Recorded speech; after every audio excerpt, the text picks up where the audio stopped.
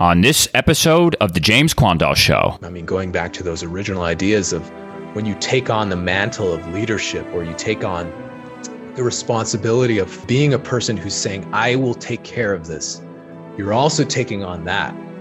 And that's a duty that we have to uphold. So I'm preaching to myself right now. You're in for a treat with today's episode with my friend Joe. Joe is a SEER specialist in the U.S. Air Force.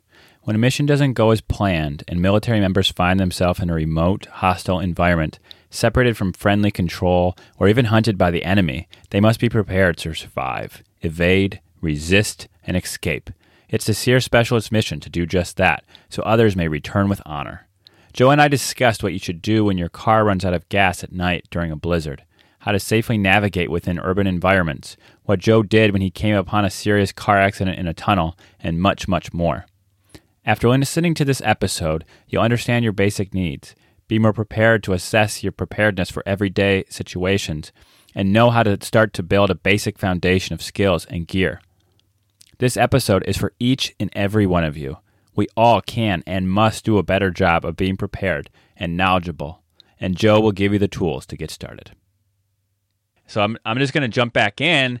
And what we were discussing before I hit record, and I made sure we stopped because I felt like it was super interesting and useful to the listener.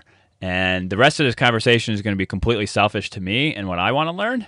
And but this is for everybody. I'm just thinking, Emily and I really want to have a little piece of land.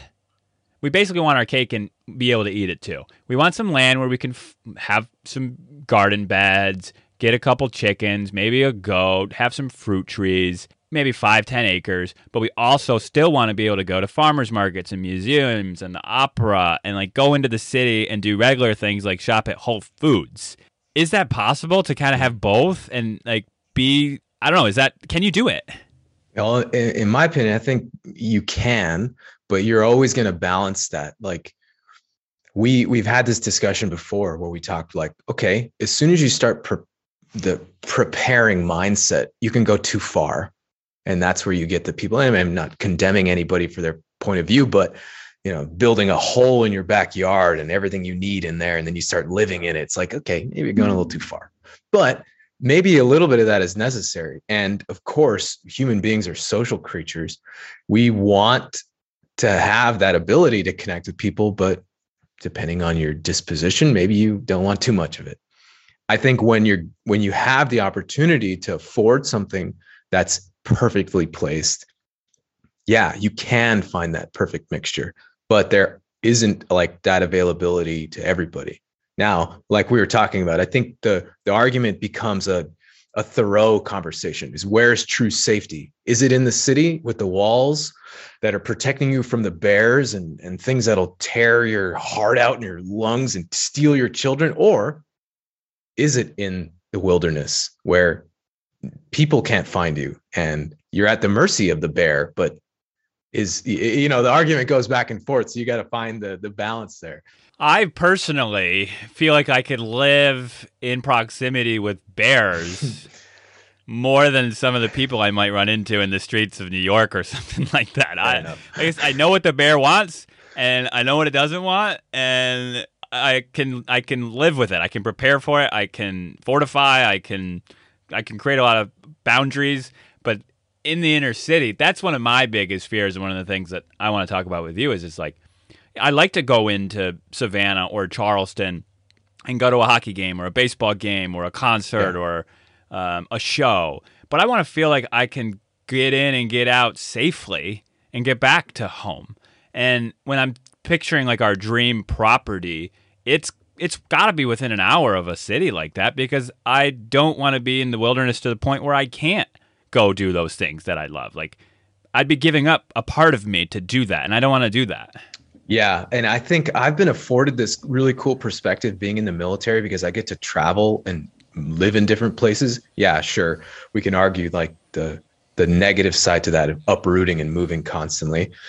But the 2 times that I've moved, I've got a chance I've moved 3 times since I've been in the military, and I've got a chance to see that. Well, that's where I want to live. I love this area. Oh man, I was 10 minutes too far. Okay, next time I'll change it. What I've found, the spot I'm at now in Italy is right there. I can get on my bike in 2 minutes, be at the base of the Dolomites and go trail running or bike riding through the river down and stop and have a nice spritz somewhere, some gelato. But I'm also 35 minutes from like the biggest store where I'd have to go and buy like electronics or anything. So I found that it's like 30 to 35 minutes is the perfect distance away from big city life that you're still connected enough to maintain social relationships, but also really enjoy the freedom of being out and separated. I can agree with that. That's what I'll put down within a 35-minute radius, and closer to nature, the better. Yeah. But be able to get in my car and get into town for that social aspect. Now, speaking of social aspect, do you feel like you have to be kind of quarantined with no neighbors in this place?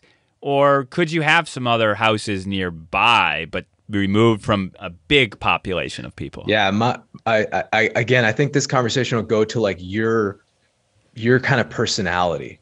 For me, I really would like to have a neighbor. Like where we live now, we share a fence and the street's super tiny. Like in Italy, there's a room for one car to go by. All of these neighbors here are friends of mine. And if I go outside in the morning to get something out of the garage, there's Patti waving, ciao, buongiorno. And then Elda's across the way trimming her flowers. Like there's not a lot of privacy in that aspect. So I think that would be, some people might not like that. I personally love it. See, that's what gives me the biggest issues in decision-making of where to live is I love sitting on my front porch and having spontaneous conversations with who walks by. Right, yeah. And I could invite someone up on the porch and talk to them for the rest of the night. And I love that.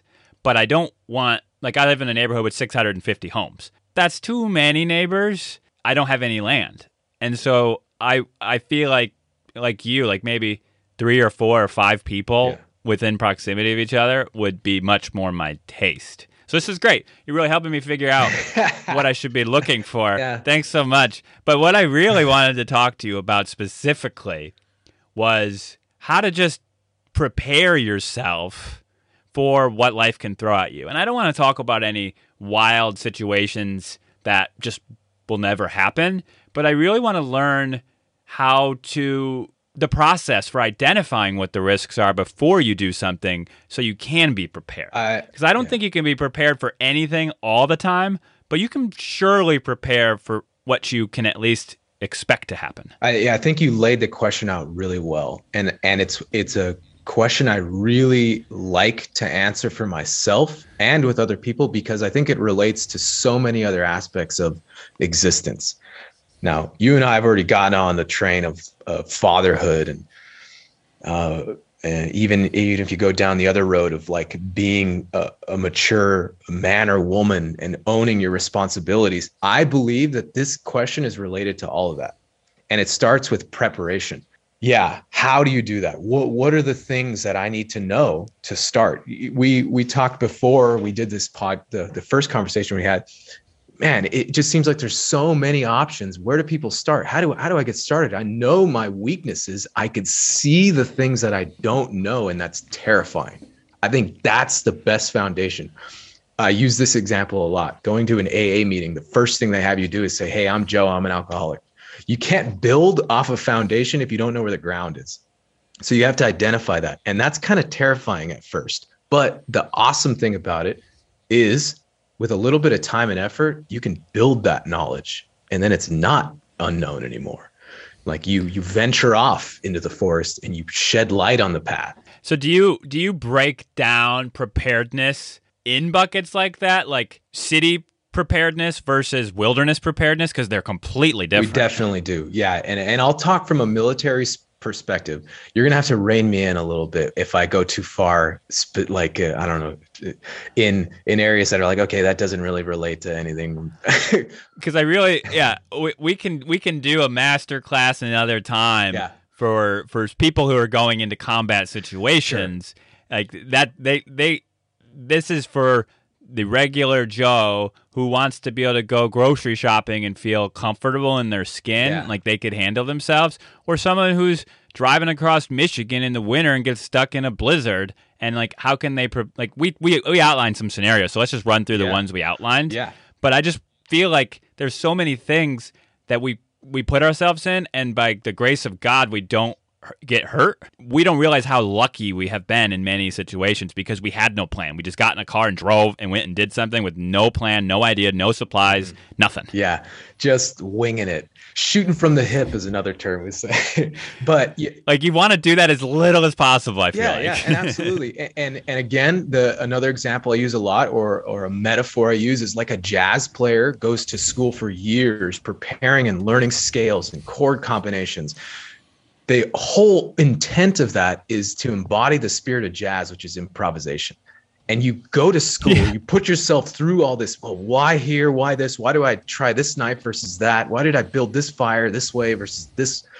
So that when push comes to shove and you're on stage and somebody goes, your turn to solo, which could be you crash and your car rolls off the side of the road, improvise. What kind of solo are you going to present? And that's really where it comes down to. How well did you practice before you got on stage? I love that. And it's funny, I have a music interest too, and I know you have a music background, and it's just so funny to me that to improvise, you actually have to be more prepared and have more skills as a musician than someone who's just reading music off of a book. Oh yeah. I've played with people that are unbelievable, very talented musicians, but there's something else that you can, I don't know, there's something else that happens when a musician can feel it and just has like a repertoire to pull from, and they can read the scenario or go in another direction where it's like, well, that's not right. That's not the rule. It shouldn't be that way.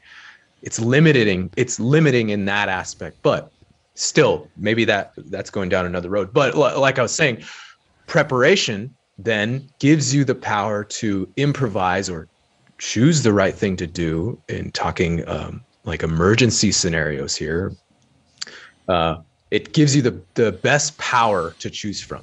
Yeah. So I know that when we talked last, you outlined the 5 basic needs. Yeah. Now, are those your self-identified needs, or is that sort of what you've been trained? Yeah, it's training in your career. Okay, so I sent you a document, and you can post this for the listeners to read as well.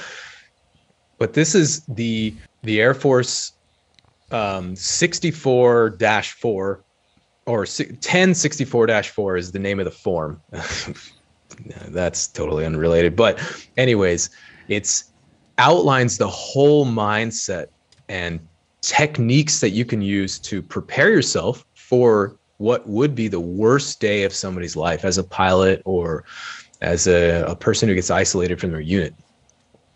So yeah, I say the 5 basic needs, but really there's so many more when you're talking military. If you break it down, there's 3 fundamentals.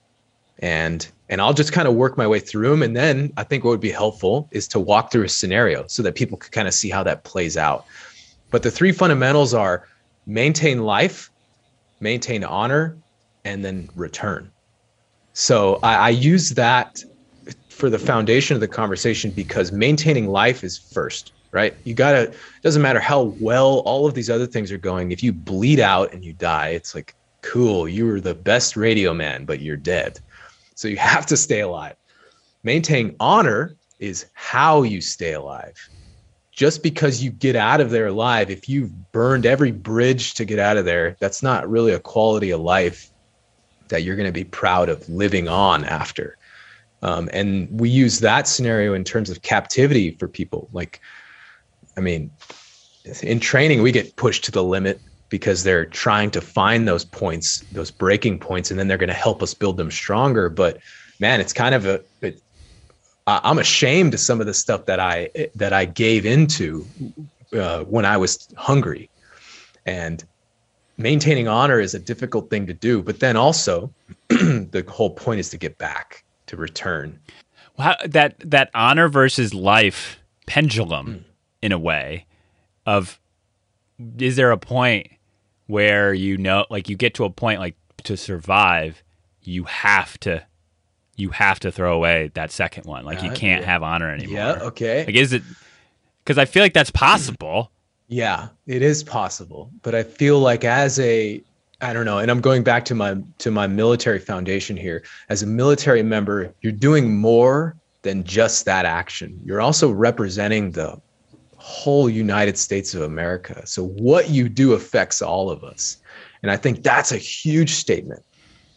Because I've chosen to wear these colors and this flag on my shoulder, it's a responsibility that I've been given. And now even going down maybe a couple layers below that is, or above that even, is as a father, you've taken that responsibility to say, I'm here to protect my family. I'm here to be a good citizen and good neighbor. What are you doing to do that? Yeah, sure, you got a nice house, you've made it, but what honor have you maintained in making that? So maintaining life and maintaining honor, in my mind, are fundamentally at the same foundational point. They build that. Maybe it's a triangle. I think that's probably a good example of it because there's three of them.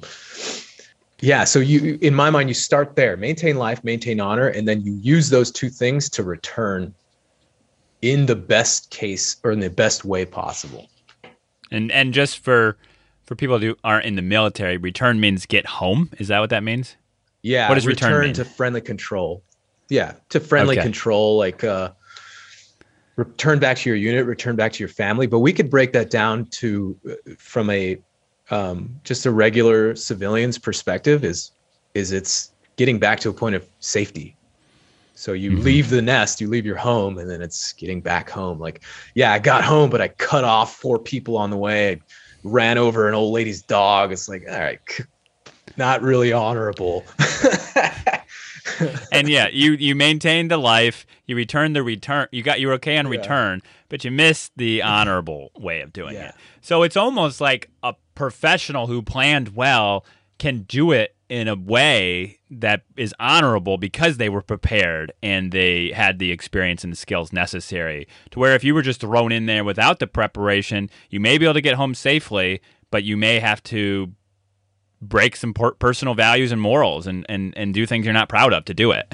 Yeah, and you're right. We can go down that road depending on the scenario, and maybe that's like a deep dive in a section that we can go into later. But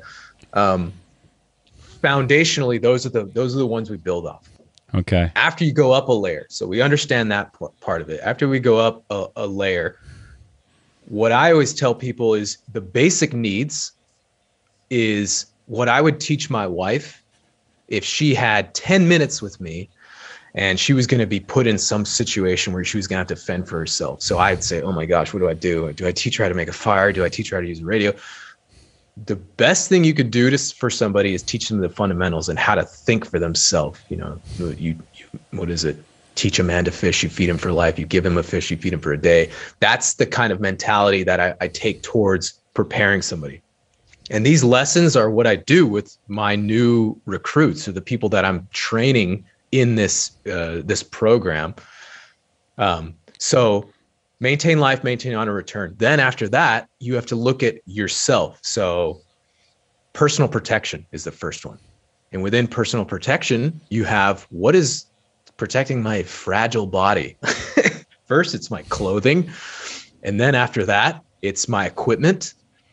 So you got to think like, oh, what kind of gear did I bring with me? What kind of rain jacket have I invested in? Shelter. What kind of place am I going to get under and store my gear to keep me safe? And then fire. Is that necessary? Do I need fire, or can I go without it? That's a kind of a conversation you get into when you're talking Arctic survival.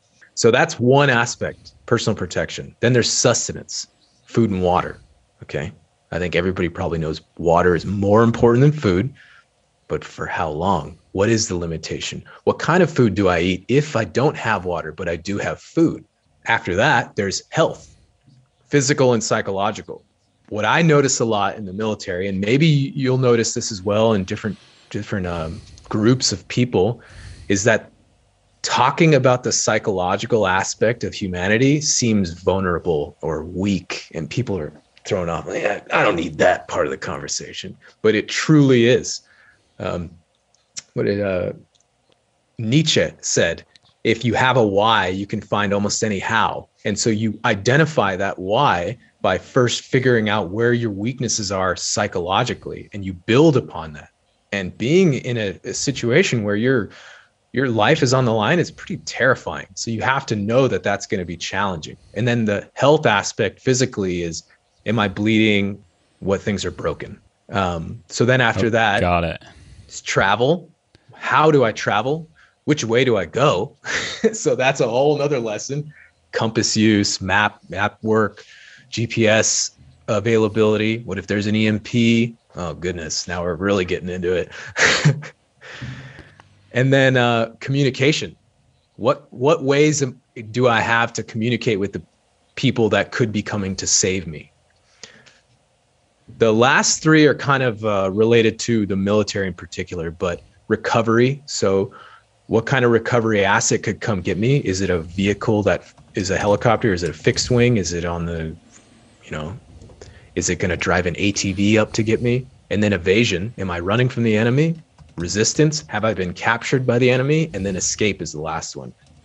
How am I going to get out of this situation if no one's going to get me? So you can kind of see from the baseline, maintain life, maintain honor, and return, you build up this really huge tower that's all just theory. And so this is like that, you're learning the Mixolydian scale right now. But then from that point, you go out and test it. So when you come up to Italy, you said 23 you're coming up, we can just go out, we'll go for a trail run, and then I'll stop you randomly and we'll say, we're not going home tonight. We're staying right here. We'll practice those parts. We'll improvise. That sounds great. I wish we could do it sooner. And so is that the natural flow? So you understand that, let's just call it the triangle of life, honor, and return as being your goals, I guess, your mission goals. And then you have these criteria that are of importance to be successful. You have to have all these other things. So before we went on that trail run, if we were being diligent, safe survivalists, would we walk through all of this before we went and said, hey, let's gameplay some scenarios. Let's gameplay what can happen. What do we need to bring to cover all these different buckets? Like, how do you actually make it a real world idea versus theory? And maybe we walk through one of our scenarios and actually just do it. Yeah, I think that's a good point to bring up, because the theoretical aspect of it always sounds great. It's like, well, it doesn't seem like there'll be any problems. We're good now. But that's never the case, because life, it happens, kids are screaming. My wife's like, look, you got 30 minutes and then we're cooking dinner. If you want to run, you better go now. All right, I guess I'll leave that. I'm not going to take it. I'm going to leave my phone. I'll just go run by myself.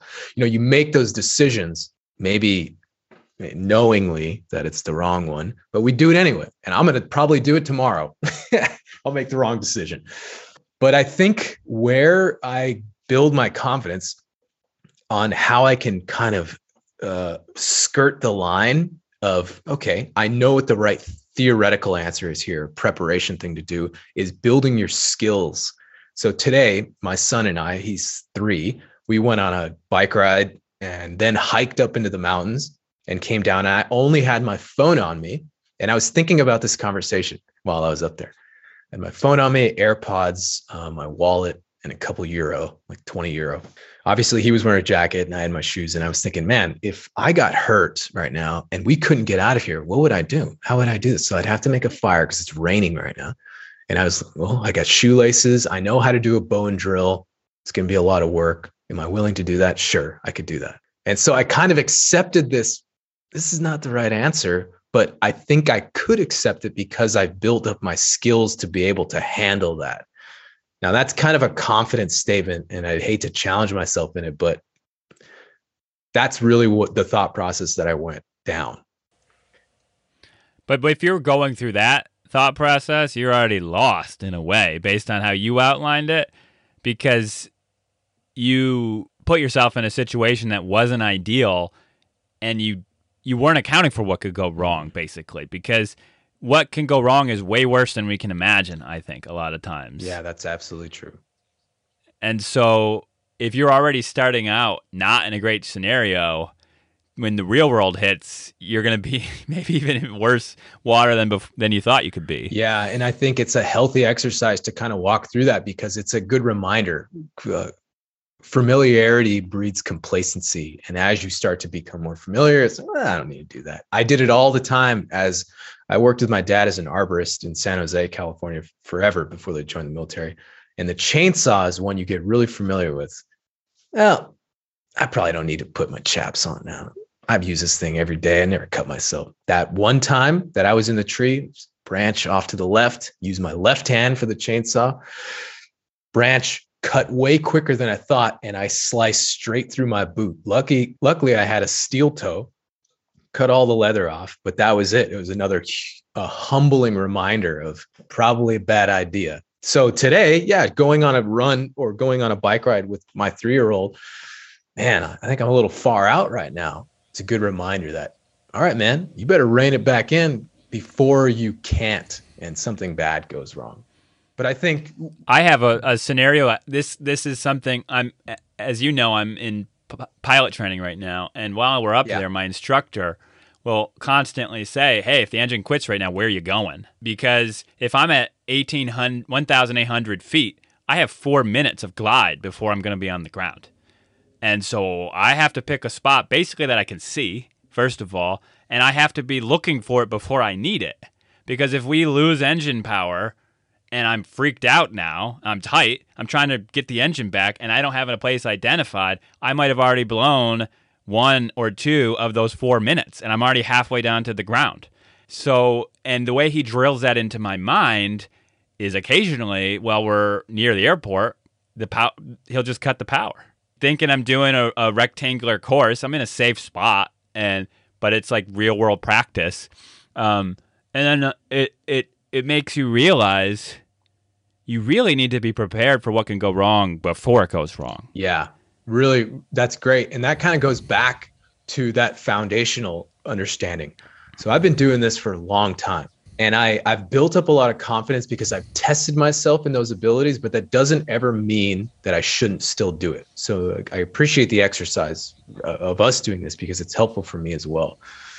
But yeah, so we know the theory now. We know health, personal protection, sustenance, travel, communications, and then recovery, getting out of there. So what does that really look like? How do you do it?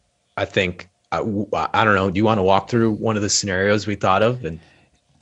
Yeah, so I think that this is a realistic one, and I've been in this scenario where I was driving from St. Joe, Michigan to Detroit, Michigan, and I needed to get there. I'd worked all day, and I needed to get there for a family party that night, and a blizzard comes through. And I'm just driving down, man, I haven't lived in Michigan in a while. I can't remember the road. I-94, and I can't even see the car in front of me anymore. So, like, this has happened to me. But basically, our scenario that we outlined was, I'll just read it. Yeah. You're a single mother or father driving to visit relatives way out in an unpopulated area at night. It's wintertime. You have no cell service, and you run out of gas. It starts to snow. What do you do? And I think that could happen to anyone right now, and it has happened to me. I think it'd be helpful if you're listening to this to kind of explore your answer, because I'm sure there are people out there who have done quite a bit of survival training, or maybe even their own YouTube. Like, YouTube's a great resource, who could probably answer this pretty well. And actually, I'd like to see if people wouldn't mind posting like what they would have done. That would be kind of cool to see. Well, you could ask me. I have not put very much thought into any of these scenarios since you sent them to me. Okay. And you could you could ask me what I would do. Like maybe that's a way to. Let's do it. Well, so what do you think? What would be the right response? Well, first, I think I'd have to know where I am. Depending on where I am, it would tell me what I need to do. If I ran out of gas and I didn't have a cell phone, are there people driving past me I could flag down who maybe their cell phones worked, or maybe they could take me into town or something? That would be kind of my first line of thought. Absolutely. I think this is kind of like a choose your own adventure book. Because do you flag down the truck, or do you wait for the next one because the truck's kind of scary? And it's like, no, I'll wait for the next one. It's like, well, turn to page 7, you died. The other guy was going to give you $1 million and a lift to town. Yeah. The other guy killed you. Yeah, or that. Yeah. So you deal with that social aspect again. It's like, oh man, am I going to get me and my kids in this car with this person I don't know? And maybe at this point you've pulled over, the car's still warm, even though it's out of gas. Everybody's in the car. Maybe there's some leftover McDonald's or something. So you're not too worried. So no, we're not going to ask these cars for help. Or maybe there aren't any cars.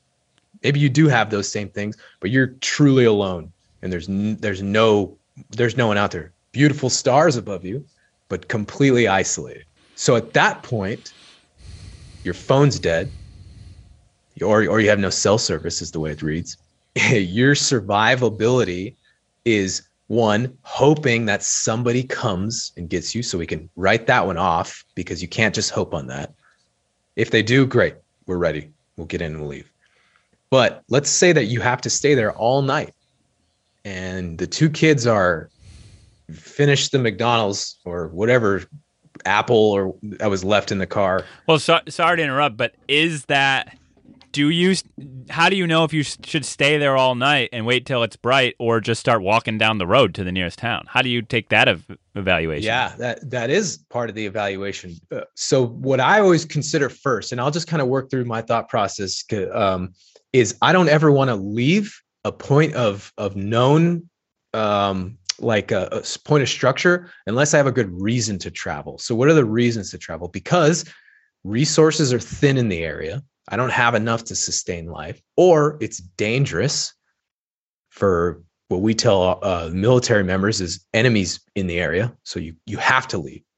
Or the other option is recovery tells you to leave. So, hey, we can't get you up there. You're too high. You need to come down. Or we need you to move to an area we can land the helicopters. So those are the reasons you would travel. So I would start working through the process of, I don't want to move unless I have to. Okay, so you're in the car. All right, can't really call anybody. Kids are in there. Do I have any blankets? So now the conversation turns to, what did I do before I got in the car? What have I done before going on this journey? Like you were talking about, at that point of realization, and you haven't prepared, it's probably already a disadvantage. I don't want to say too late, but you're already at a serious disadvantage. So this is where I would talk. What are good ways to build like a car kit, essentially? You and I have talked about this already, like having basic stuff to light a fire, basic food equipment, maybe a battery charger and things like that. So if that scenario ever does happen, it's not the end of the world. It's like, okay, cool. I got to tap into my emergency kit, but I'm ready for that. Now, if there isn't any of that stuff, okay, you just have the jackets you're wearing. There's no extra blanket. You took your phone charger out and into the bedroom yesterday, so you don't have it in the car. And you realized you left your backpack by the front door or something, which had your med kit in it and your battery pack or whatever. And so you have just what's on your body. The two kids are with you. And I like adding the kids into that scenario because they can handle so much less than you can. And that changes everything as far as what I would do. As soon as you mentioned kids, it changed the element completely, for sure. Yeah, because you could probably walk by yourself 10 miles, freezing cold. Yeah, it's going to be a lot different when they're saying, man, Dad, my hands are cold. And then you start thinking, oh, he's frostbite, he's going to lose his fingers. And you start getting worried and freaked out. And then you start screaming and then your heart rate raises. It could go a million different directions. Really quickly, the way I could solve the problem is having done the diligence beforehand and preparing. So putting something in your car that is exactly for that scenario. Hey, sweetie, before we leave, just in case we run out of gas on a trip to our relatives, let's put like a down jackets for everybody in this bag, maybe a couple freeze-dried meals, a stove, like what do they call it? A little jet boil or something with some fuel, an extra battery pack for our cell phone. Some people even go as far as putting like a burner cell phone in there. One of those like old flip phones. They just pay for 60, I don't know, maybe 600 minutes or something. And as long as they don't use it, it stays good.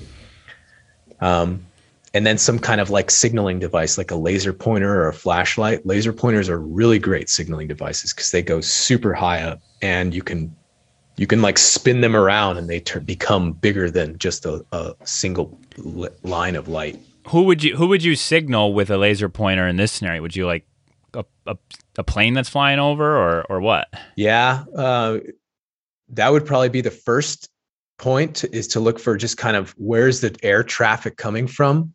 I mean, you're not out there long enough for people to have to search for you, because at that point, then they would employ aircraft to look for you. But it could be used to just go straight line of sight, just down towards something, pointing at a window if you could see a window, or down into the city. But laser pointers are great signaling devices for other aspects. So yeah, the quickest solution is preparation beforehand. What gear do I have with me to keep everyone warm enough to stay alive? Maybe we don't get any sleep, but sleeping bags are rated to that. You know, you look at a 10-degree sleeping bag, that's survivability, not comfort.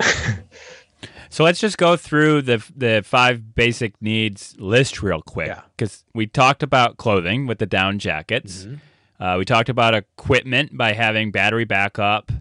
We didn't talk about fire or shelter, because the car is your fire and shelter, and you have blankets for warmth, right? Yeah. There's one thing I like to add with vehicles, though. If you are in a vehicle and you turn it on to stay warm, you got the heater on, and it's downpouring snow, there's been I can't cite the exact stories right now, but where the snow is built up around the exhaust pipe, and then the exhaust stops coming out, and everybody in the vehicle dies because it starts going into the vehicle, and you won't even know it while you're asleep.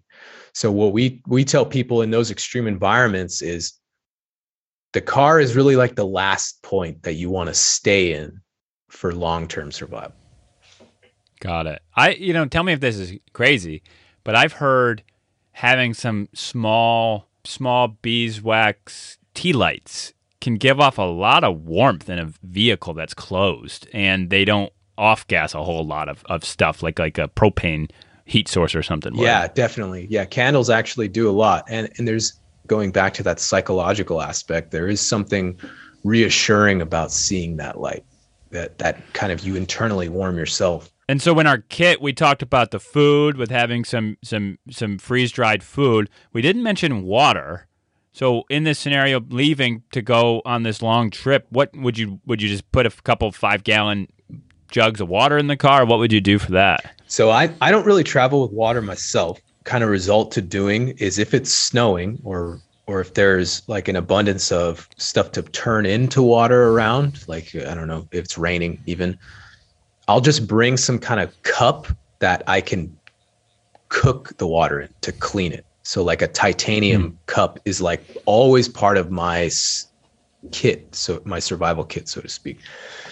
And what do you mean cook? Like, does it have some type of heating element in it that boils it, or what? So with that cup, you can make a fire and then put snow inside of it, and then cook the snow down so that it turns into water.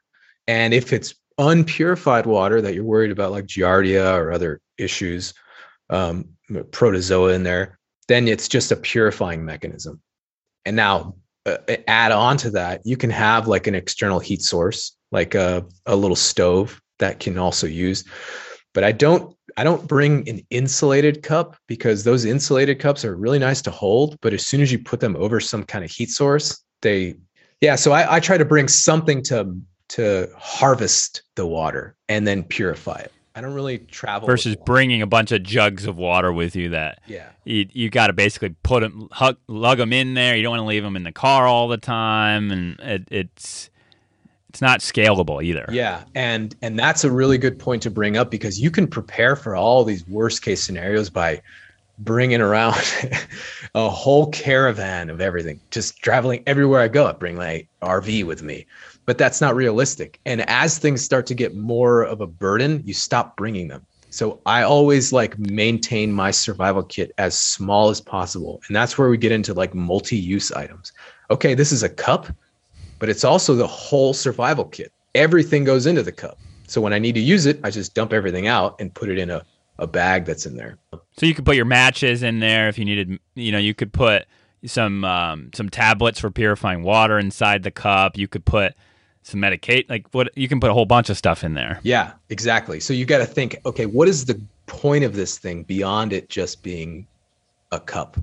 So a space blanket, one of those like Mylar blankets, is another really good multi-use tool because it can be used as a blanket, first of all, but it can also be used as a way to reflect heat. If you have some kind of heat source and you put it behind you, it'll take all that heat and direct it right back at whatever's in front of it. And that's that foil side of that, like the shiny side. Okay. And it can also be used as some kind of device to signal an aircraft because it's super shiny and it flickers a lot. So you got three things in one. So in this scenario, what's your recovery? Like if you don't have a phone, you didn't communicate people where you're going, like what is your recovery plan here? Like you're hanging out in the car as long as you can. Like how do you get home? I think there's quite a few scenarios we can solve it with. So maybe you told them, hey, we're coming tomorrow. So then they're like, man, where are they? Called. Yeah, I didn't see them. So then they go back, start searching. Maybe they find you that way. Maybe you were surprising them and they don't know you're coming. And so what you have to do at this point is determine whether you're going to start to build up some kind of structure, so shelter, that you guys are going to all get in and stay warm in. And then you're going to have to say, hey, look, I'm going to go find wood to make a fire. You guys got to stay, or we're going to go together and do this. So you have to kind of determine which way you're going to go, or we're going to bundle up and we're going to start walking down this road until we hit something. There's quite a few ways to solve the problem. The best thing is preparation beforehand. So even as like a runner, I'm sure you're aware of this. Whenever you're going to go somewhere, you tell somebody, hey, I'm going to go for a run. And they know. You can avoid that long-term survival scenario where you have to build a snow cave by just saying that and then saying, hey, if I don't show up, come looking for me. But I hate to leave it open-ended, but there's no real way to solve it because there's so many ways to solve it. And in most of America, and you're going to have someone come along the road before long, but that can't be your plan, right? Like, because that's not guaranteed. Yeah. So that can't be like, the way I'm going to be recovered is I'm going to hope someone eventually will drive down the road and see me. That's not a plan, is it? It is, I guess, technically a plan, but I wouldn't think it's one that you would want to really lean on because you would want to avoid that one at all costs. Yeah, depending on where you are, you might be able to just, I think the best case scenario is, hey, do we have what we need to sustain to maintain life? And can we do this together? Are we strong enough? What if I was in an accident and dad is hurt and it's only the kids and mom? Then what? Who's that? You go down this road. I am curious at what point you abandon the vehicle as your shelter in this scenario and build a shelter. Like what point is the vehicle not that great of a shelter anymore? Yeah, once there's no heat source in it, unless you're on some kind of insulating property, like one of the big, I'll use the aircraft as an example here. They're just big hollow shells. So people in Arctic survival situations might think staying in this aircraft is probably the best thing we could do. But that thing turns into an ice box. And it's actually colder inside there than it is outside. To solve the warmth issue, because that's what it's going to come down to with the vehicle, is you want to create dead airspace. So this is what I always teach people. I experienced this firsthand sleeping out in the wilderness during training, where they took away our mat to sleep on and we had to figure out some way to stay warm. So if you have nothing under you to create loft to catch dead airspace, it's freezing. It's unbearable. So what we did is we went around and we cut branches that were kind of thicker or even dead leaves and just piled them up and made like a makeshift mattress and then laid on top of that. And our body heat radiated down through the leaves and that created a warm enough platform for us to stay warm on. And you could do the same thing around you by adding, in the Arctic scenario, by adding snow And these are whole classes that we teach. I taught this one for the Boy Scouts as well, where we just went out with our shovels and made a huge pile of snow, and you wait 10 minutes and it kind of denses up. Waiting overnight's way better, but you can just wait about 10 minutes, and depending on how the quality of the snow. And then you carve into it, and then it's a cave. And then you use your backpack to plug the hole, and that will heat up to 32 degrees. And you might think, I loved doing that as a kid. At the end of the driveway, whenever you shovel your driveway, you throw all the snow into the corners of the driveway, and you make this gigantic pile by the end of the snow season. And I would always carve a hole in it and just go lay in it. And it was quiet, and it was comfortable, and it was warm. And I would do the same thing, making little igloos with those little like plastic buckets. You could like make a brick and then keep stacking them up and then enclose it. And it really is warm. It's surprisingly. So a car wouldn't do the car wouldn't do the same thing. Once the battery was dead or you couldn't heat the car anymore, it's going to be basically like an ice box, just like the plane. Depending on how much insulation is in there. So if you've got like good cushioned seats, that's essentially creating that loft. And then the benefit to the car is it's enclosed. So you're going to trap your own body heat a little better. So depending on what kind of car you have, like if it's an old truck that's all metal, maybe not the best scenario. But if it's a newer model vehicle with like really nice lofted seats that you could sit on, and you have enough people in there, it'll probably get pretty warm. But yeah, interesting. It's interesting to walk through these scenarios because we want to know what the answer is, but there really isn't an answer. It's just, hey, here's what could be an answer. And you're going to have to make your own decision when you're in there. Hopefully you know how to improvise well at that point. And that's why it's good to listen to conversations like the ones we're having. So your what if scenario planning improves. Oh, yeah. And so you have some knowledge and skills and better preparation in your gear to approach these ideas. So like if you're just a regular civilian, where do you read about real life scenarios like this with different outcomes, like how people ended up surviving, so you can really kind of educate yourself on it besides just listening to us talk? Yeah, that's a good point. I personally have a huge file of them. And it's just, what's your file? It's just like a story and then what they did? Yeah, it's who it was, what year, because this was part of our training as well. Like you had to have supporting evidence for every time you told a motivational story. So I built up a huge repertoire of them, but I can send that to you if you want. It's a pretty big file, so I might have to put on like a USB drive or something.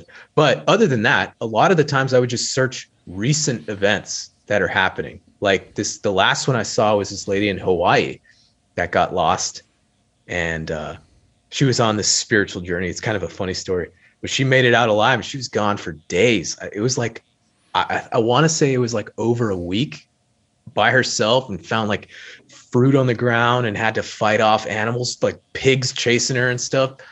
And she was just a pretty average woman who was walking. She wasn't running or anything, but just going for a walk. Wanting to be someone who's more prepared and knowledgeable and skilled, reading more scenarios, as many as you can. Otherwise, you won't know what could happen to you. And if you don't know what could happen, you don't really know how to prepare. Yeah. And we're going to go through 2 or 3 scenarios, but there's thousands of variations, as we've already discovered, based on just the car you're driving and how far you are from town and how cold it is, who's in the vehicle. Like, you can't.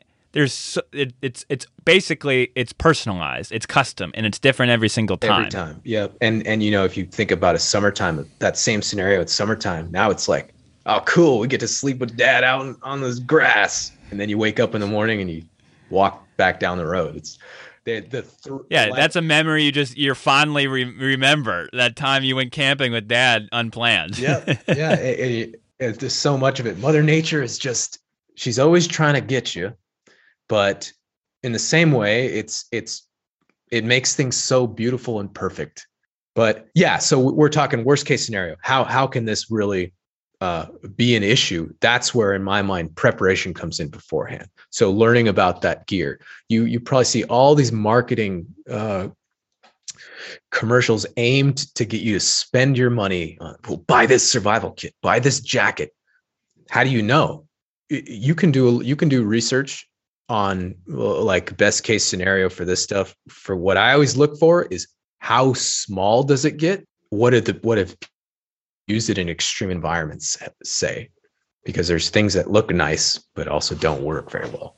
It sounds to me, and correct me if I'm wrong, but your idea is basically let's just call it an arsenal of gear that you can then put in the smallest package possible based on what you think might be able to happen to you on the trip, adventure, whatever you're going out to doing. Is that right? Versus like, hey, here's the ready-made kit that works for everything. That's impossible. Yeah, it's not. Yeah, it doesn't work like a tuck. If we went down like a boating scenario, whatever that might be, or a skiing scenario, or if we went down like the one you were and I were talking about before this was you go to this big city for a baseball game, Yeah, let's do that. Let's talk about that because this is something I do all the time. I was in Charleston 3 days ago, and we went to dinner at night, went to a hotel we'd never been to, and then we were walking around the town the next day going to a few different museums. The only tool I had with me was my cell phone. That's it. That's the only, and my whatever was the clothes I was wearing, right? That's it. That's all I had. Yeah, that's pretty common. Yeah, I'm going to this place that I haven't been to. I'm assuming people are friendly, which for the most part you can assume correctly because most of the time things don't happen. But I think it's a worthy exercise to go down the road of what if. And again, like we said in the beginning, you can take that too far and never go out ever again and build a hole in the backyard. Or be the person that's walking around the streets of Charleston with this gigantic backpack full of supplies and now no one even wants to talk to you, Like, what's this guy doing? Here's the thing, Joe, is I was thinking, because we've been talking, when I was walking around Charleston, I was going, I'm not prepared if something happened right now. And I know that I'm not prepared. And that's almost more intimidating than just being ignorant and walking around and not even knowing that something can happen. Yeah, that is. And I think another example that kind of people experience that same epiphany in is for self-defense. You look at somebody and you're like, I would not be able to beat that guy. That happened. That was on this trip. Self-defense was really what I was thinking of mostly. Like, is that person safe? Should we walk near that person? Mm-hmm. Should Emily be on this side of me while we're crossing the street here because there's traffic there? Like, is that car gonna come? Like, that was the kind of stuff that was running through my mind. It was more self-defense stuff. Yeah, and it's an extreme end of the spectrum that highlights that point well, but it truly is something that people feel a lot. So what do people do to solve that problem? Oh, well, they go to jujitsu. They get into a boxing class or something, and they build up that confidence by building those skills. Like we said, the same thing in terms of personal recovery or survival aspects. You build those skills by building the confidence, or you build the confidence by building those skills. But there is like a lot of knowledge-based stuff that you can do. So we do that as well in our training, like apprehension avoidance, learning how to maneuver your weapon if you go into an area where somebody grabs a hold of it. That's a really fun course that we get to do. But all of that builds your confidence on knowing, okay, if this happens, I'll know what to do here. And then the social aspect of it, when you're walking around and you're conveying to the public, like, I'm nervous and scared and your eyes are wide, there's people react differently. I'm sure you've noticed that yourself, but when somebody looks calm and like they know what they're doing, I walk down this dark alley all the time. Sometimes people are less. That's how I felt the first time that I was around you, and I didn't actually really know your background and skills and experience, and I felt like some type of instinctual knowledge that I was safe, And nice when I was walking around Charleston, I was not trying to be like big ego, but like be not on my phone, looking around, making eye contact, like not just being aware of my surroundings and being obviously aware of my surroundings and having my hands free instead of having them tucked in my pocket. I was trying to do what I would think would make sense, but I was just making guesses. Yeah, no, that's great. I think you've highlighted those foundational ideas. Is paying attention is the biggest one there. Situational awareness is what we say, and even smaller than that, we just say essay. Maintain your essay, your situational awareness. Yeah, there's habits that you can build that even though you don't think something's going wrong, no, this is a habit. While we're walking, I don't have my phone out. You're navigating us. I'm the one who's kind of surveying the area. Maybe every time I come to a corner, I stop, and as we're waiting, I do one look around to see if there's anything weird or different that I noticed. Do we know where we're going before we start to walk, or are we just walking? Sometimes that's kind of fun too. Hey, let's just go explore. That's great. But there are kind of positions or turning points where you get to, we're talking urban now, where, man, I don't know if that is worth the squeeze right there. The risk down that alley might be not worth it. And I've put myself in those situations. And that actually happened. I went into this building, talked to a security guy, and he said, "Oh, the place I was looking for moved." I said, "Oh, how far did it move?" He's like, "Oh, a couple miles down the road." I'm like, is that walkable? And he's like, "Well, yeah, it's walkable." He's like, "But there's some areas over there I probably wouldn't walk through if I were you." Yeah. And so I'm like, okay, we're not going to go there today. Yeah, you kind of read those environments, and that's where that situational awareness comes into play. But okay, what kind of things do you have on your person that could, I mean, I hate to go to the point where it's maybe I do have to defend me or my family. A lot of people in Washington conceal carry, so they carry a gun on them. I know I carried a Glock 19 most of the time I was out. If not that, then I just carried a knife, a pocket knife that was with me. And then beyond that is knowing how to use your tools that you have with you. Obviously, the goal is to never use them. But Jordan Peterson and Jocko Willink had this podcast, and they were talking about have a big stick, like be the guy with the big stick, but that doesn't mean you have to use it all the time. I think that might be a Teddy Roosevelt quote, actually. I'm not sure, but it would make sense. And I also heard another quote that's interesting. The best way to get cut by a knife is to pull out your knife, right? Like if you have to use it, then is it true? Like if you have to use your knife or gun, like you're of having something happen to you from a knife or gun is going up a lot. So like don't use it unless you absolutely have to. Yeah. That's actually something I heard when I was in high school. There was this old, my Spanish teacher was in, can't remember what war he was in, but he was like a combat knife fighter. And at lunchtime, sometimes he would show me these moves, and I tell him, okay, well, what if somebody does this? He goes, I already know I'm going to get cut. That's part of it. I'm going to sacrifice this part of my arm to get cut so that I can gain the advantage here. It's almost like chess playing with your body. Yeah. And don't get in a knife fight unless you're willing to get cut, I guess, is what that means, is you're going to get cut. That's scary. I don't even want to carry a knife because I don't, you know what I mean? Like that's what goes through my mind is like, oh geez, how do you, but that comes back to what you said. It's not carrying a knife or bringing a Glock 19 with you, knowing how to use them and safely use them and drilling, like practicing drilling and pulling them out and using them. And like, is that part of the process? Yeah. And I think especially coming from California, that's definitely frowned upon. Like you look at gun control and all the negative things that happened with it. Sure. I mean, I'm not saying that that's right. There's benefits to knowing how to use these tools that have advanced our society, and that can be really useful and that can protect you. Like, yeah, I don't have to use my gun, but I've got to know how to use it. And so that might mean going to the range and shooting with it once a month or something. And then even beyond that is what I did with our kids. In Italy, we didn't get a chance to bring our weapons with us, but I always talk to my daughter about it. Look, Willow, this is a gun.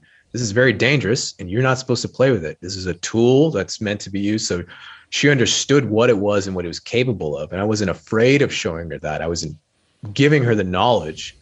And then I practiced good habits to demonstrate what those look like with it. But yeah, we could go down that road, and I'm sure people will get mad about talking about using guns and whatnot, but it's a reality that is a method of protection.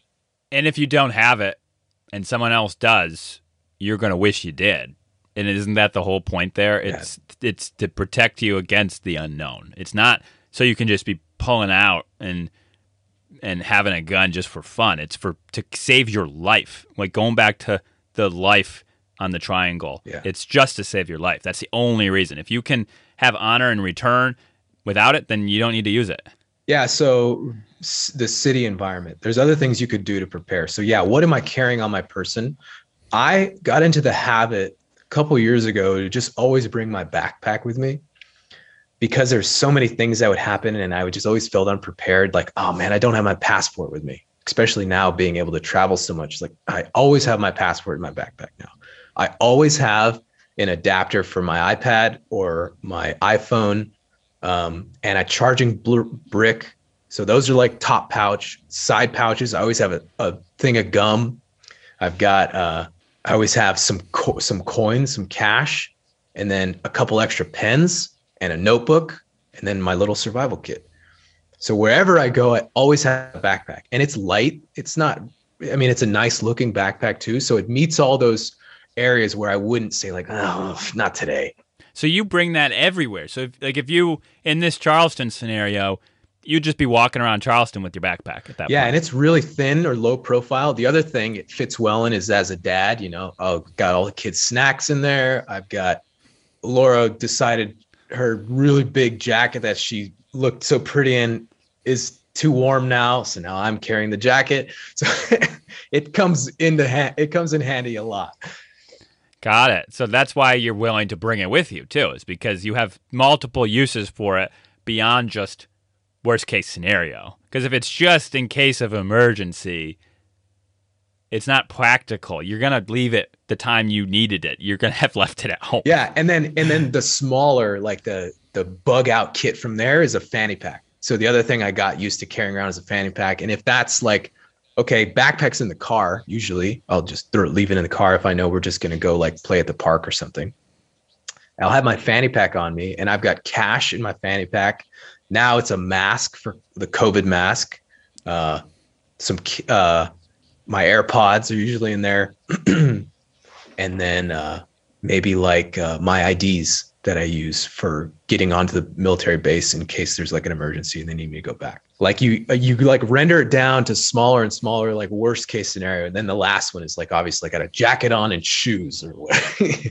In your fanny pack, do you need to bring your charging block in that if you're only going to be inside for a couple hours having dinner at a restaurant? No, I usually just leave that in the car. Yeah, so the whole backpack just stays in the car. But that's kind of like, that's what I've done recently to, I'd say, yeah, in the last couple of years to kind of satisfy all that. And again, a lot of it has come from just dad life and taking care of things or spontaneous things happening where I maybe miss an opportunity because I didn't have something to do it. Like, oh, I can't, my phone's dying. Well, don't worry, I got a charger. There's so many reasons for this backpack and fanny pack. Also, just if someone's a diabetic, they can put their testing supplies in there, their insulin, their glucose tablets, and like you, depending on who you are, is just the things you need to just live, and some things you need in case you were put in a situation that wasn't perfect. Yeah, and balance the two. Yeah, and you're right. It's balanced because it's useful in other aspects other than an emergency. But I've been in these situations. The one scenario that I wanted to get to related to that backpack and that med kit is you're driving home. Yeah, this one's awesome because it wasn't just about you in this scenario. It's about helping others. Yeah, so it was really late at night. We were in Slovenia. It was me and three of my friends. We were on this wilderness medical course, which was very convenient. And it was a good friend of ours, this old Slovenian military member we met up with to have dinner with him. And he was showing us around the town. It's 2 a.m. now. And I'm the designated driver. So they're all having a good time. They're haggling me. You drive too slow, Joe. Everybody's yelling at me. I'm just getting super annoyed. I miss my turn. Now they're haggling me some more, come back around. And now we're in this tunnel And I see this huge plume of smoke and this really loud bang. And then as the smoke kind of fades, I see this car is just steaming, and two cars collided really, really fast.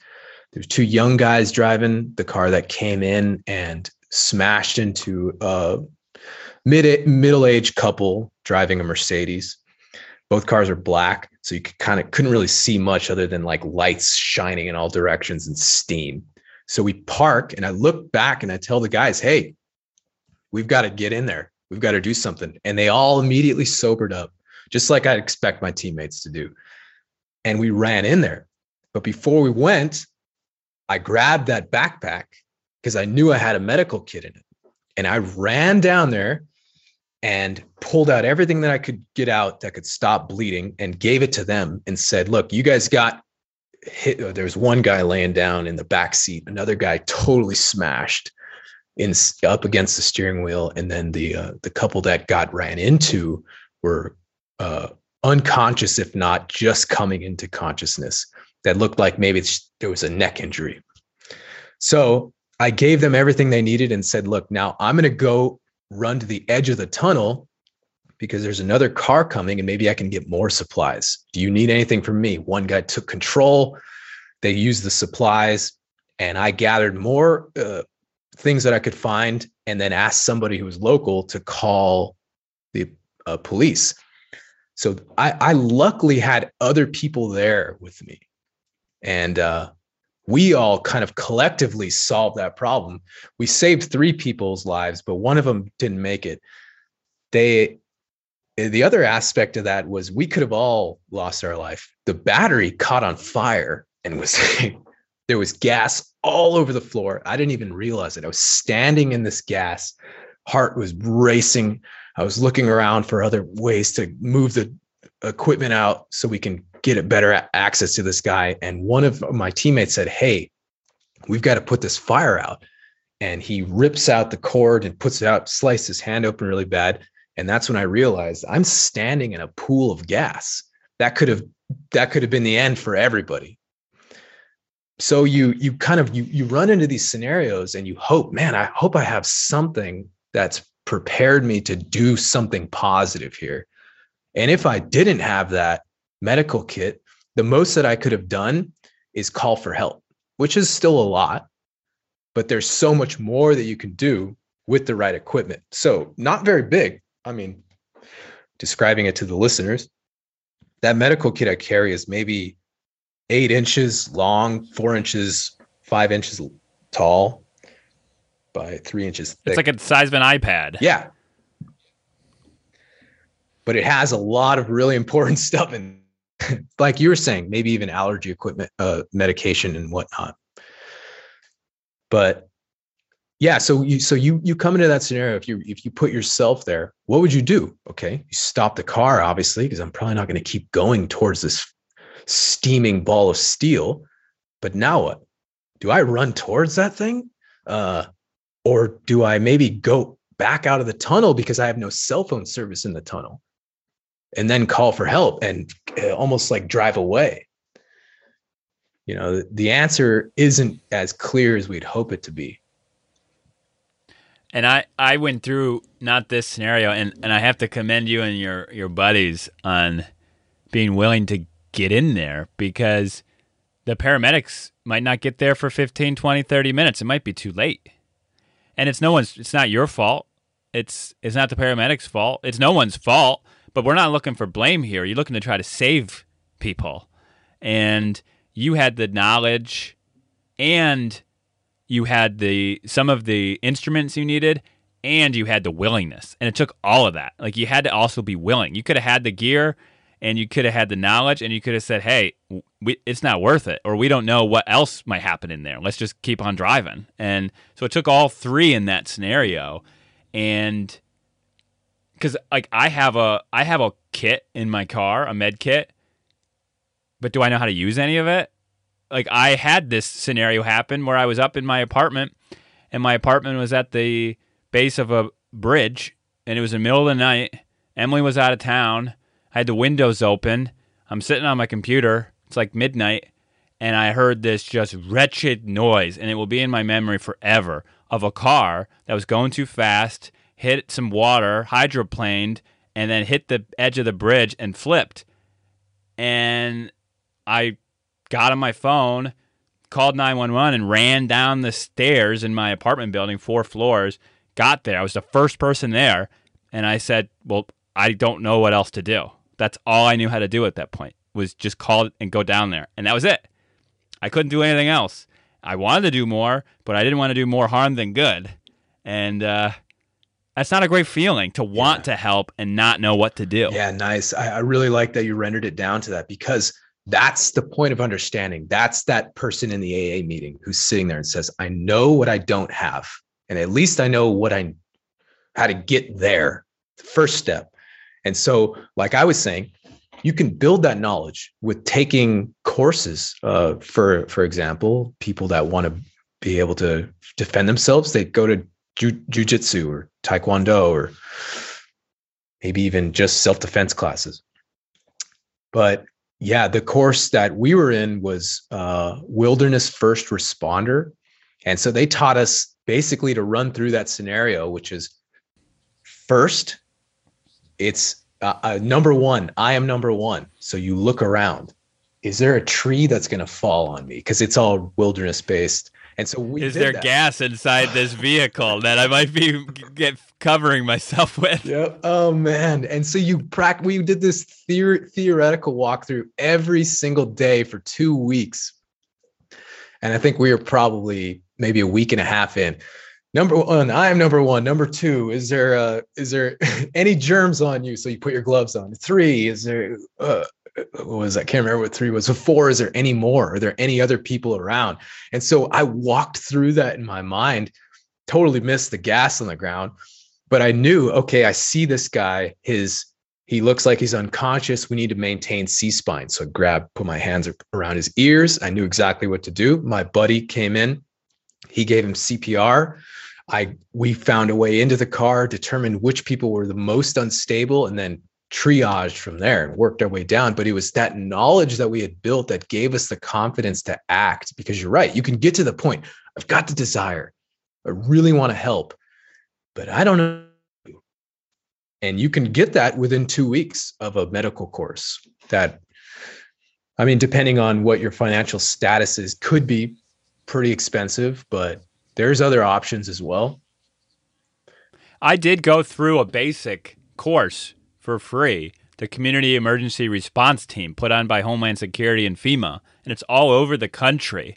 And they gave a basic understanding of a lot of this type of stuff. Triage, how to stop bleeding, how to do a tourniquet, what to bring with you, what to have in your car.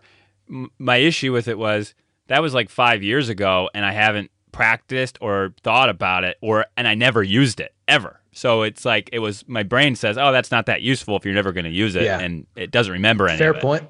Yeah, that's a fair point. I was talking to my buddy about this the other day. He's about to leave Italy. And I asked him, I said, hey, Dylan, what are the things you're going to take with you when you go back? This is my teammate. Him and I work together here at the 31st OSS in Italy. And he said, man, I really want to continue the language. And one of the ideas we both kind of came up with was maybe you can do like every night or certain days of the week from 7 to 8, you only speak in Italian. So if you guys are, whatever you're doing, it's only Italian from then on. And I thought about that as well, because you're right. If it's this old saying, if you don't use it, you lose it. So how do we do that in our life? Maybe it's once a month, we get together with the family and we sit down and we play a board game, but it's a scenario. Maybe we do a scenario like, hey, what if dad is outside and he gets hit by something, is unconscious? What do you do? And then maybe Willow, she's 6 years old. She'd say, well, I could do this. And then we walk through the scenario with her. It takes 15 minutes, but it could be a healthy exercise to just keep that preparedness mindset front and center. I absolutely love that idea. And it makes me think of my friend John Deloney created these conversation starter cards for friends, families, and coworkers. And they're 3 different card decks. And they just have conversations. You pull a card out and it says, like, what's your fondest memory of going over to your grandmother's house growing up? And then you get into a conversation about it. Like, I could imagine making with some 4x6 index cards a few different scenarios that Emily and I at dinner once in a while will pull out and be like, what do we do here? And then talk about it and maybe role play some of it. Not like open up all the kits, the med kits, but like, where is our med kit? What's in it? Do we know how to use it? Why is it in there? When you and I first talked, as soon as we were done talking, I went and got my backpack out of the car, dumped it on the floor, and I was like, oh my gosh, there's a wrench in here. I wish I knew that. I needed a wrench a couple weeks ago, and I didn't have one near me. And like, I didn't even know it was in my bag because I hadn't role played, I hadn't talked about it, hadn't done any scenarios with it. Yeah, and that's kind of my my existence in the military is like, so as a SEER specialist, my mission is if you break down the acronym, is survival, evasion, resistance, and escape. So my job is when a mission doesn't go as planned and you find yourself in the most remote, maybe hostile environment, that's where we come in. We are there to prepare people to be able to perform to the best of their ability in those scenarios and then get them out. We work with pararescuemen, combat rescue officers, and we do that here in Italy. That's like our whole mission. So I'm always doing that. And even with these F-16 pilots that we train, these guys are masters at their craft, flying this aircraft through the air. And, you know, if they didn't have me constantly tell them, hey, sir, where is this item in here? Well, I don't know. And it's not their fault. They've got so many other things to do. So just like you're doing in your life, you've got businesses that you're running, you've a relationship that you're maintaining, other things that are pertinent, that are front and center, that are demanding your attention. It takes extra effort to really dig deep and pull that stuff that is, how do I keep this in case something goes wrong? And that's just where like that, I mean, going back to those original ideas of when you take on the mantle of leadership, or you take on the responsibility of being a person who's saying, I will take care of this. You're also taking on that. And that's a duty that we have to uphold. So I'm preaching to myself right now because.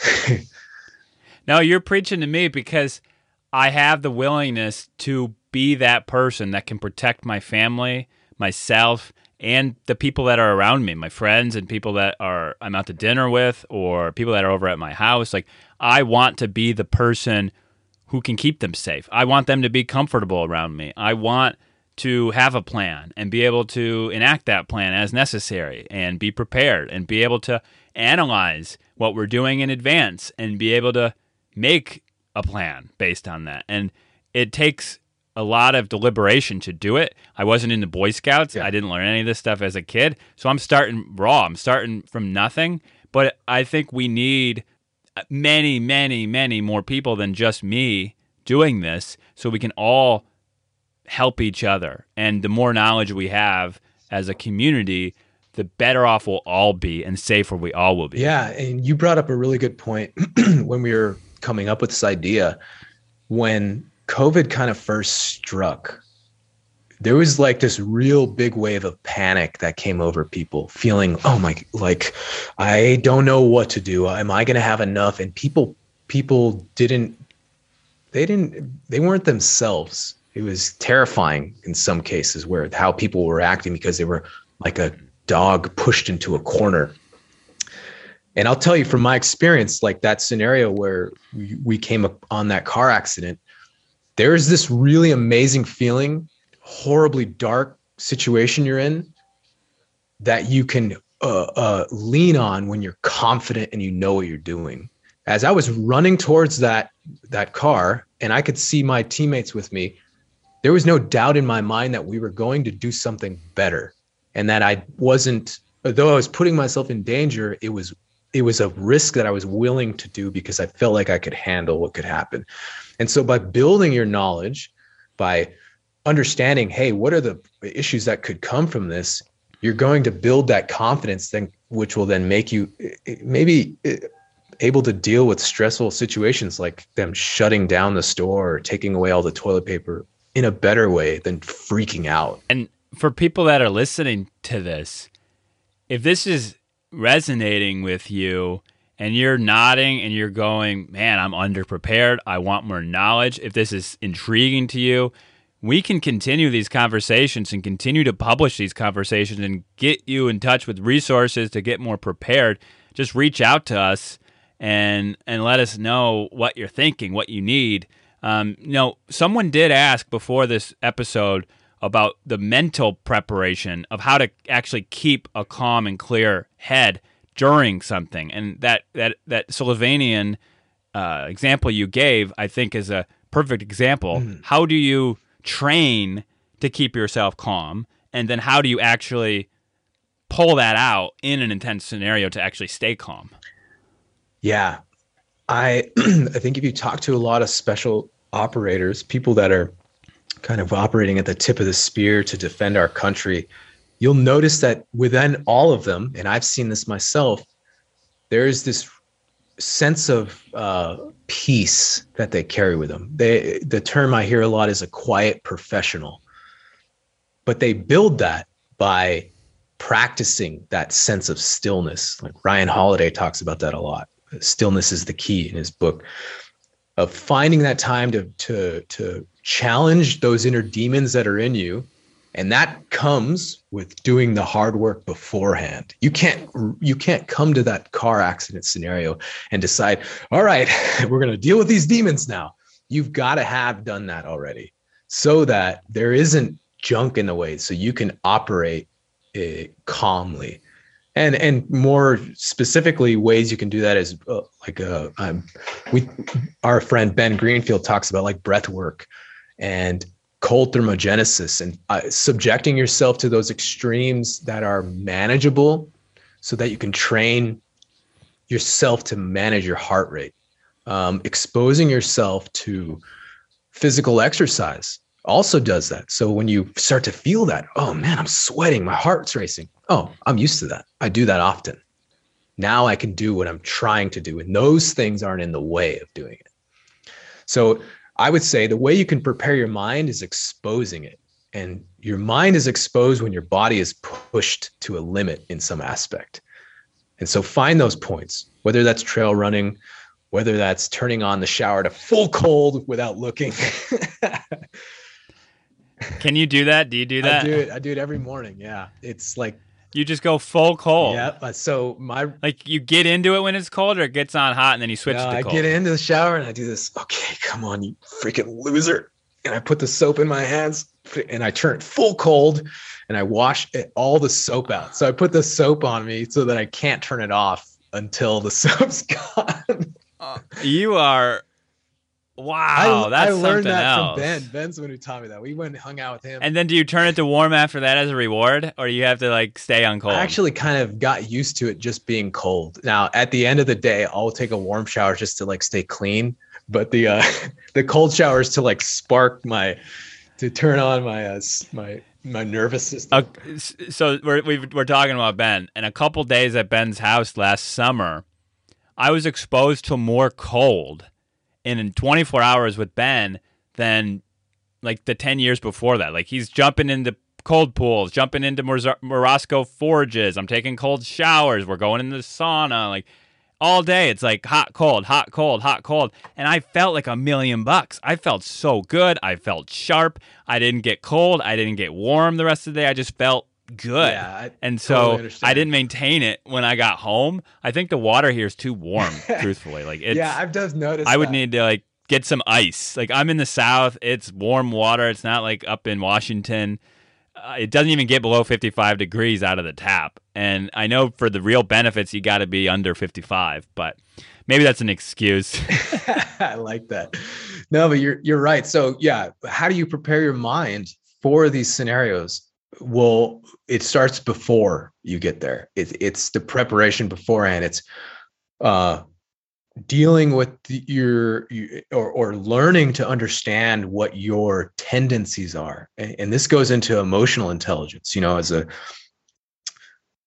military member, you kind of are forced to learn that. But as a leader, as a dad, as a husband, I'm learning those aspects currently as a husband, because I've learn to manage them with military other people. But my wife is not that at all. So now I'm learning a whole new avenue. It's like, okay, that. Wait, what? You can't treat your kids and wife the same way you can fighter pilots? I don't understand why. Yeah, they just don't get it, I guess. Doesn't work. I mean, that sounds like a them problem, you know. Yeah. And if you can't tell, my last 5 episodes were about love and marriage and relationships. I'm obviously being sarcastic.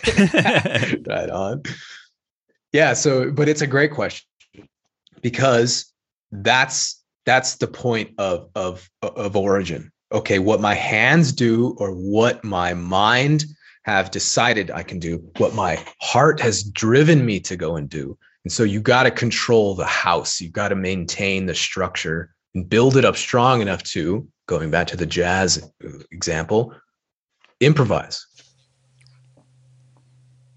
That's great. And that's a great place, I think, to wrap our conversation up, because we can't give you everything in one 90-minute conversation. All my only goal through this conversation, well, one was just to be more prepared myself, but two was just to open up the door to how much you can learn and how many scenarios you could put yourself into, and that you're not always going to have someone else there to save you. Like, it's going to have to be you that's prepared sometimes. Yeah, I love that. Yeah, so the onus is on you. And then beyond that, like there's a huge feeling of confidence that comes with knowing you're ready for something. And I've felt that tangibly in your presence without knowing what it was. It's something strangers can pick up on you. Cool. And Nice my thought is, if strangers can pick that up, they're going to be more calm around you. If you do get in a stressful situation, let's say self-defense, you're less likely to get into that scenario because people are calmer around you and they can tell you can handle yourself. And so they're going to pick on someone else. They're going to pick on an easier target. Yeah. Yeah, well, if I hope this conversation is valuable to people. I enjoy talking about it because it's, for one, a good exercise for myself to remind me of the things to stay up on. But I like how it relates to so many other aspects of existence and how we've already talked about and all the things we do. Can we talk about your book? Can we talk about your book for a second that you're working on? And kind of wrap up on that? Because here's the thing about this. This is all great to survive in urban and the wilderness, but it also, these same principles work in leadership of a family unit or a business or a community. And I know that you're working on a pretty neat book, and I'm just curious just kind of give us a quick rundown of that, and then how maybe people can get in touch with you if they want, and kind of wrap us up. Okay, so I'm really passionate about the book because I don't think I am at all qualified to write a book, but I'm doing it anyway because of what I believe in. So it's called Developing Leaders, A Letter to My Replacement. And that's where it started. I never intended for it to be a book. It was literally going to be a PDF that I printed out and left on my desk for the guy that was going to take my seat.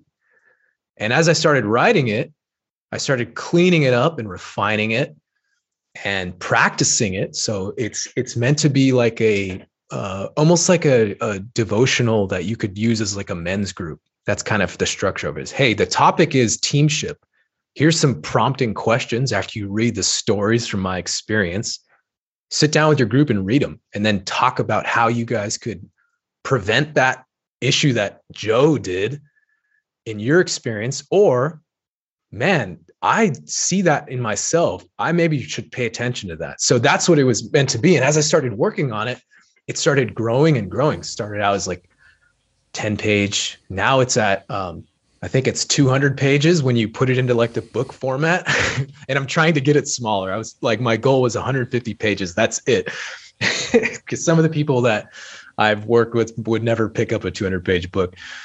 But it's really broken into 4 sections. And it's all based around how you can be a better teammate and prepare somebody to take your place. So developing leaders. And how do we do that? By first developing ourselves. And most of the book is spent there. And it's using my failures as examples all throughout.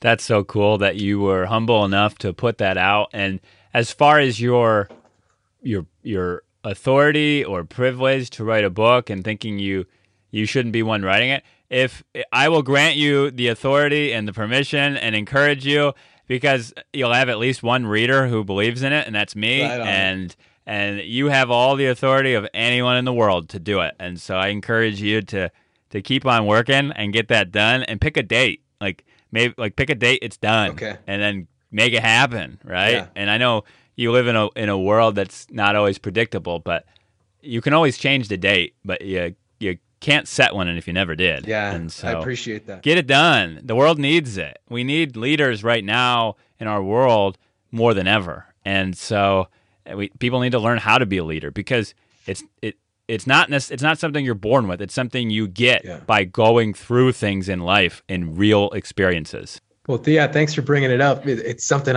I've stopped talking so much about because I think I'm annoying the crap out of people around me. Well, you're only annoying because you haven't finished it. Nothing's worse than an author and I'm speaking to myself. I told people a year and a half ago I was going to have a book by, no problem, April of 2021. We're almost at April of 2022, and I'm no closer than I was then.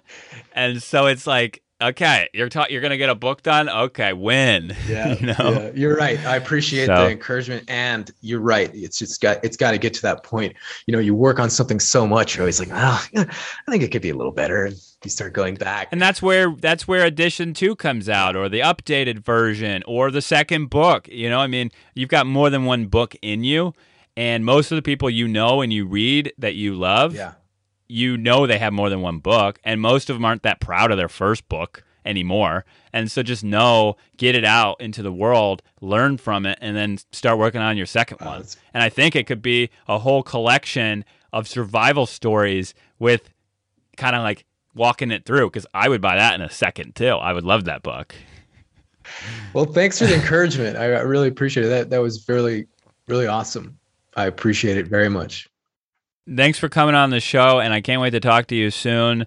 And I just really appreciate you. Yeah. And thank you for your service. Oh, thank you. It's a pleasure. I really appreciate talking to you today.